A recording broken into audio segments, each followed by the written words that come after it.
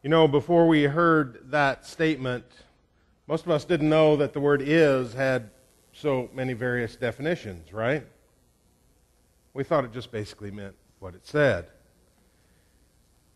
In those moments that seem now to me to be almost a different world because so much has happened in the life of our country, we experienced a moment of, in many ways, what we would call dishonor, where we had a president who dishonored his office and his family and his country and himself by having an extramarital affair and then lying about it. And lying about it really in a very public way. And what a tragedy that was for our country. But in many ways, it was also a very personal tragedy for this man. Because here we have a man who overcame many of the really difficult obstacles of life. A man whose father died when he, Clinton, was very young, and then experienced the stepfather that he describes as abusive, neglectful, alcoholic.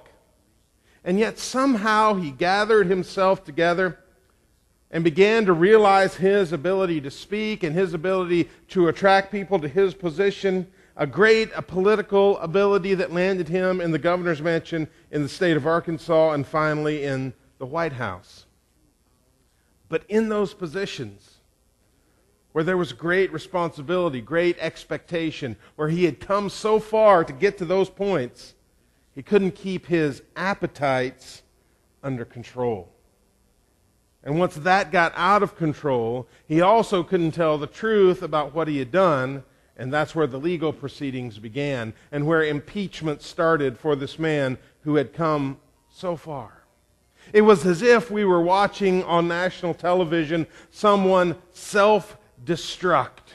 And that's the title of our series that we're starting today, Self-Destruct Sequence. And it's sort of a negative lesson because we're going to turn for the next few weeks to the life of a man named Saul. And we find his story in 1 Samuel. He's not to be confused with the New Testament character of Saul who became Paul, okay, this apostle who preached to so many people, but this Old Testament character, the very first king of Israel, chosen by God to be in this position, and we watch this man's life unravel as we read his story.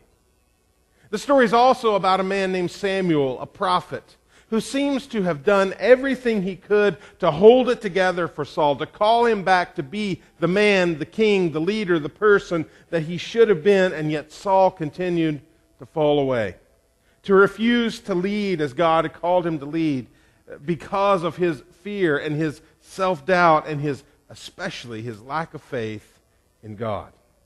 And so we're going to think together about how we can overcome some of the mistakes that King Saul made in our lives so we don't go down this path to self-destruction, so we don't follow a self-destruct sequence ourselves.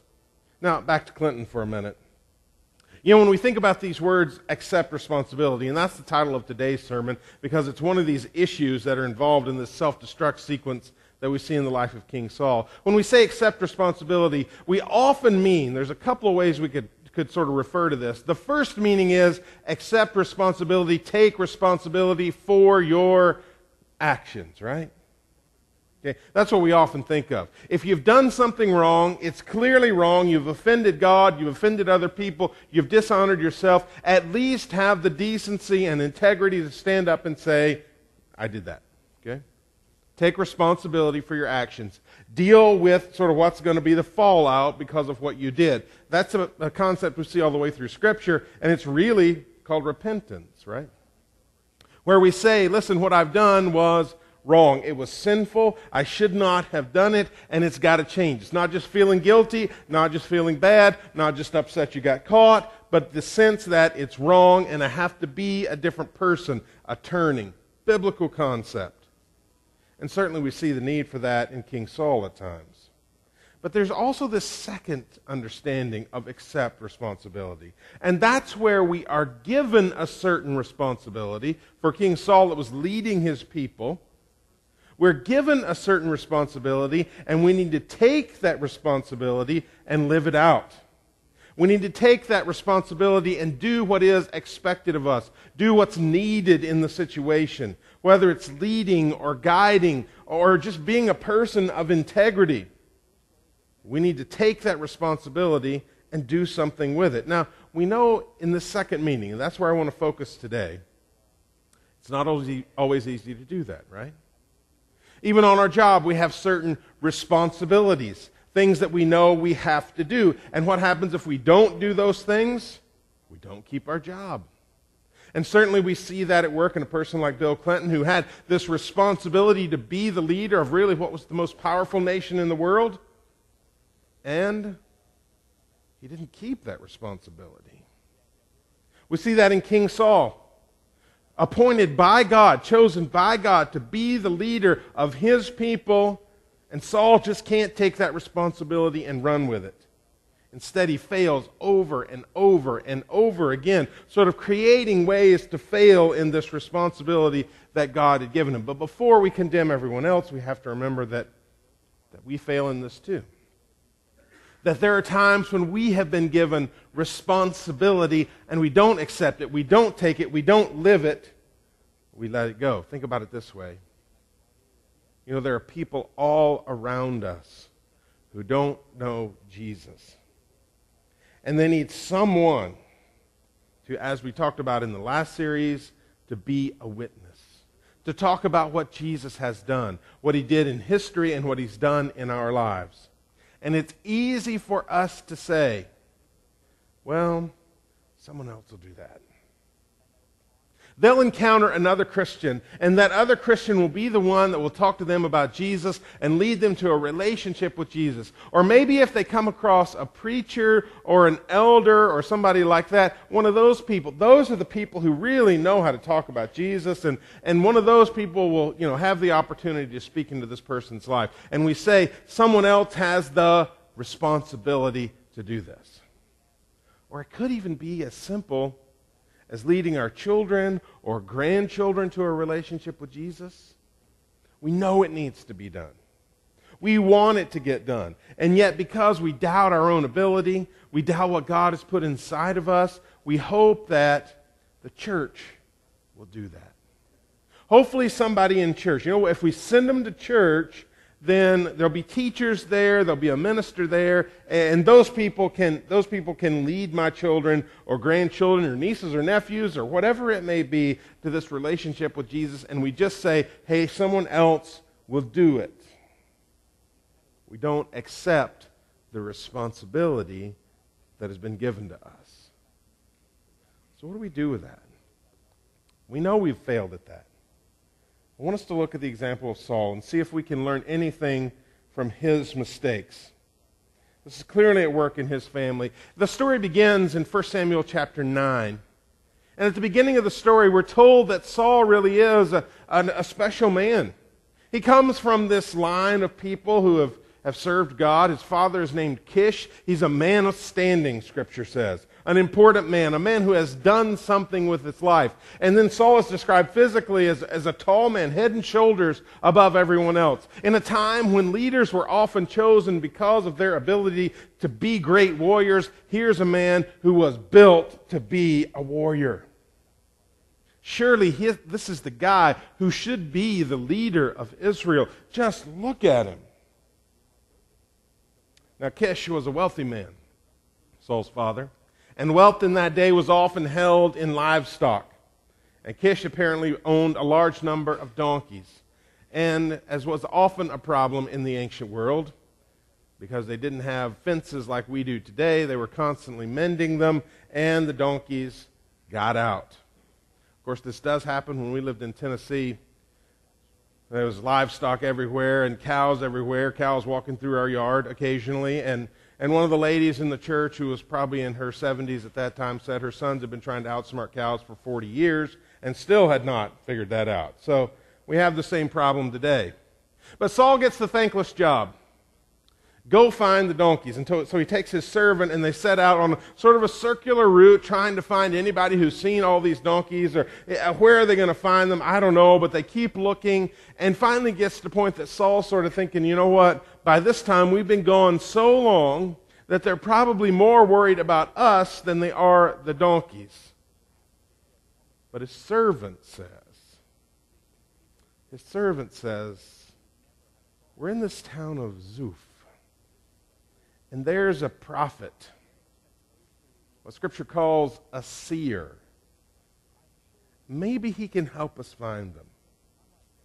And Saul says, well, we sort of need to get home, and we don't have anything to pay the seer, the prophet. My pockets are empty. I've used everything I had just to survive this trip. And the servant again says, I've got 1/4 shekel. That's enough. Let's go see him.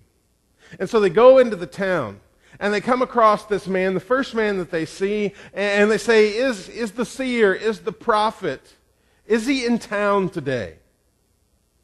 And surprisingly enough, the first man that they saw says to them, I'm he. I'm Samuel. And they introduce themselves, and Samuel says, I'm just now going up to the high place, the place that we worship God, the one true God, and we're going to have a feast there. And as a matter of fact, I want you to come. And I want you to be not just a participant, not just somebody who shows up and sits in the back corner. I want you to sit in a place of honor. I want this feast to center around you and your servant. You're going to sit at the head table. Now immediately Saul must have thought, well, what's going on here? I mean, a minute ago we were just looking for donkeys, and now we're sitting at the place of honor in this worship meal that this prophet Samuel has prepared. And then we're told sort of parenthetically that Samuel had been told by God to expect someone from Saul's tribe, and when he arrived, Samuel was to anoint him as the next leader of Israel. So Samuel has been preparing for this for days. And he says, come, just worship, and then tomorrow I'll talk to you. And so they do. And then the next day we read these words, 1 Samuel chapter 10, verse 1. Then Samuel took a flask of olive oil and poured it on Saul's head and kissed him, saying this, has not the Lord anointed you ruler over his inheritance, over the people of Israel? He is now what we would call the Messiah, the anointed one. He has been chosen to be the next leader of Israel. And so at this point, what he has to do is just wait. Wait until the time in which he would be appointed, lifted up, enthroned. And he's told about the donkeys and everything gets back. And then soon, Samuel turns and he says it's time to call the people together. Before he does that, verse 9. As Saul turned to leave Samuel, God changed Saul's heart, and all these signs were fulfilled that day. Samuel said, you're going to prophesy. Verse 10, and when he and his servants arrived in Gibeah, a procession of prophets met him. The Spirit of God came powerfully upon him, and he joined in their prophesying. You see, everything that Samuel said was done to confirm for Saul that he had been chosen. So later on, Samuel begins to call the people together and says, okay, it's time to appoint a king. Now, Samuel had been opposed to this from the beginning. He had said, God is your king. You do not need an earthly king. But if that's what you want, I've gone to God. And God says, okay, let's do it. And he says, okay, let's come together and we're going to choose this person by lot. And so they choose from the 12 tribes of Israel. And it's Benjamin, the tribe of Benjamin that's chosen. And then from that, the clan of Matri. And then from that, the family of Kish. And then from that, the name of Saul. God has so clearly acted here.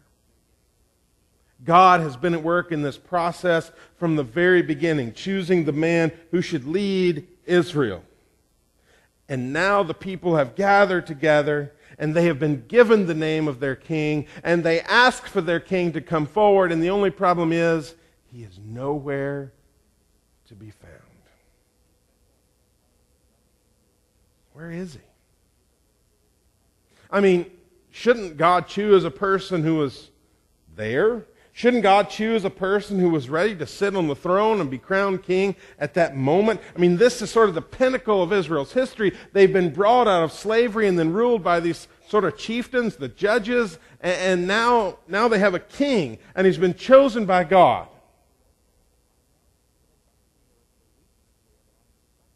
But yet what we find is that Saul's not there.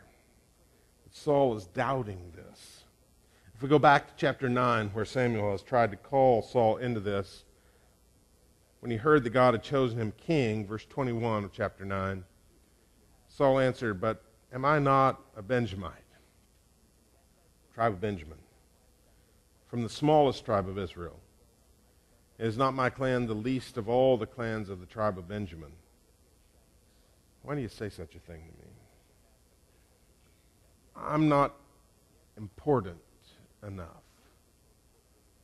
I haven't been groomed to be king. I don't come from the right family.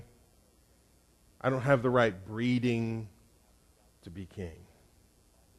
And so from the very beginning, from the outset of this story, Saul is already doubting.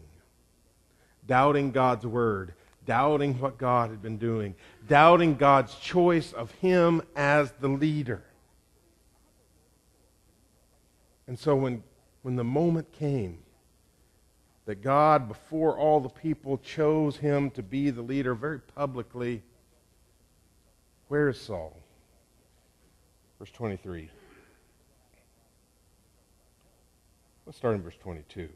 They inquired further of the Lord, "Has the man come here yet?" And the Lord said, "Yes. He has hidden himself among the supplies."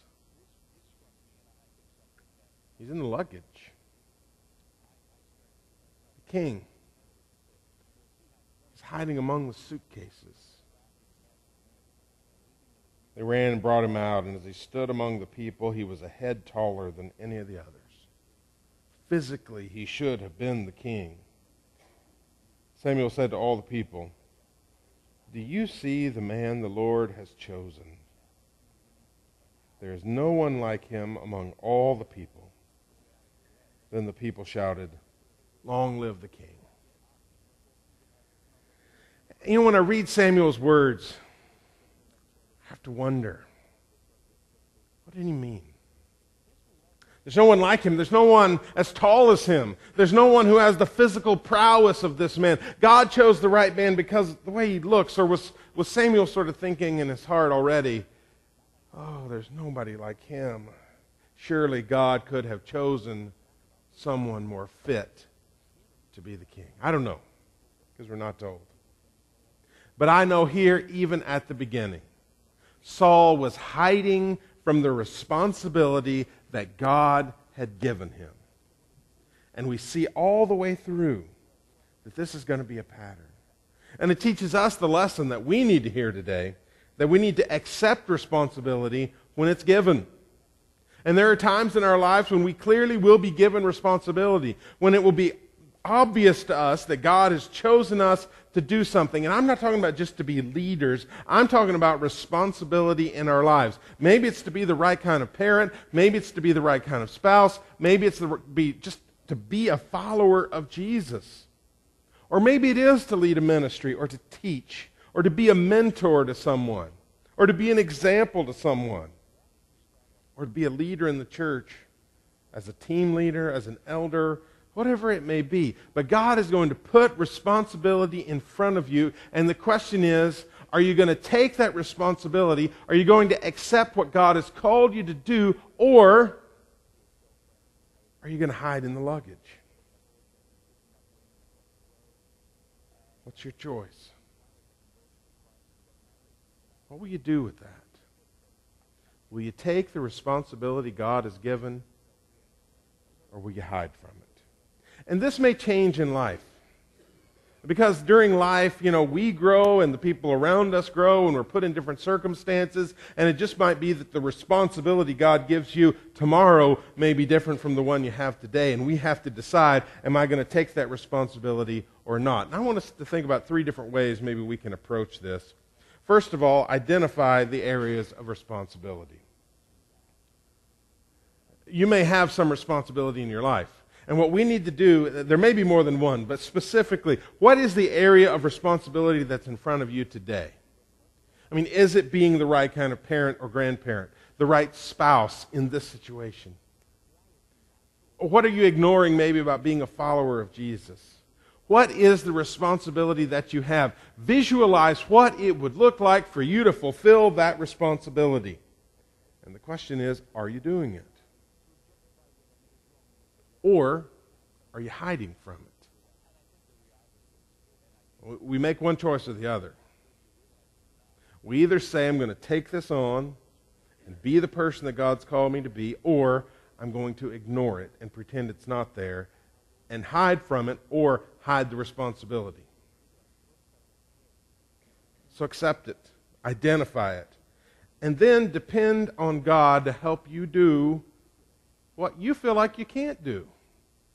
You know, it very well may be that one of the reasons that we hide from some of the responsibilities in our lives is because we feel inadequate. Maybe we feel just like Saul. Listen, I'm not prepared for this. I wasn't born into this. I wasn't taught this. I'm not ready for this. And sometimes that's just normal. But here's the thing. I don't believe God's going to give you a responsibility in your life that He's not going to help you fulfill. So depend on Him. Yeah, you may feel inadequate. Most of us at one time or another in parenting feel like, hey, I don't know what I'm doing. I don't feel prepared for this. I'm not up to this. And that's when we depend on God.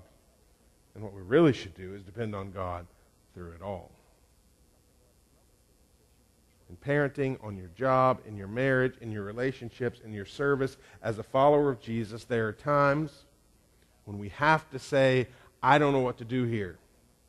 I don't know how to do this. The only way this is going to happen is if God empowers me to fulfill what He's put in front of me. And those are great moments to grow in our faith. And we need to embrace them and allow God to be at work. And then third, make fewer excuses and take more action. You know, we can all come up with excuses. We can all come up with reasons why I can't do this, why someone else should do it, why someone else is better qualified, why someone else should be chosen by God to do it. Whatever it may be, we can always defer. We can always say why I can't do this. And what we see at work in Saul is that the excuses don't work. They only lead to self-destruction. They only lead to us missing what God has called us to be and to do. They only lead to us missing the joy that comes from fulfilling our purposes in life. And so we've got to forget the excuses and say, okay, I'm going to do what God's called me to do. Even if it's difficult, even if it's challenging, even if it seems overwhelming, even if it seems like there are other people who should be doing it, if it's there in front of us, we do it. We take action. So let me ask you today, what responsibility have you been avoiding? What responsibility is out there that you've been thinking somebody else will do it? Somebody else is better qualified. Somebody else can handle this, and I can't. Let me encourage you today. Accept the responsibility that God has given you and be the person He's called you to be. Let's pray together.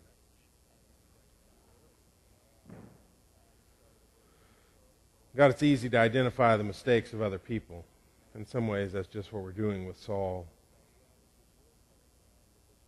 Seeing this example of a life that really unravels. But God, we know in our hearts, sometimes we make the same mistakes. So God, we pray today that you will empower us. That when we find responsibilities in our path, you'll help us to accept them, to take them on, and to depend on you to fulfill what you put there. God, give us the strength to be people of courage so that we take these things on, knowing that we're inadequate, but knowing that you're strong enough to carry us through. We pray it in Jesus' name. Amen. Today, God is calling you to take on the responsibility of being a follower of Jesus, a child of God. And maybe you're ready to take that and be baptized into Christ and to live a life with Him. If you've made that decision, we want to know about it. Or maybe you're a baptized believer and you want to be a member of this church, attached to us, part of this body. If you've made that decision, we'd like to know about it as well. Come forward as we sing our invitation song today. Let's stand together.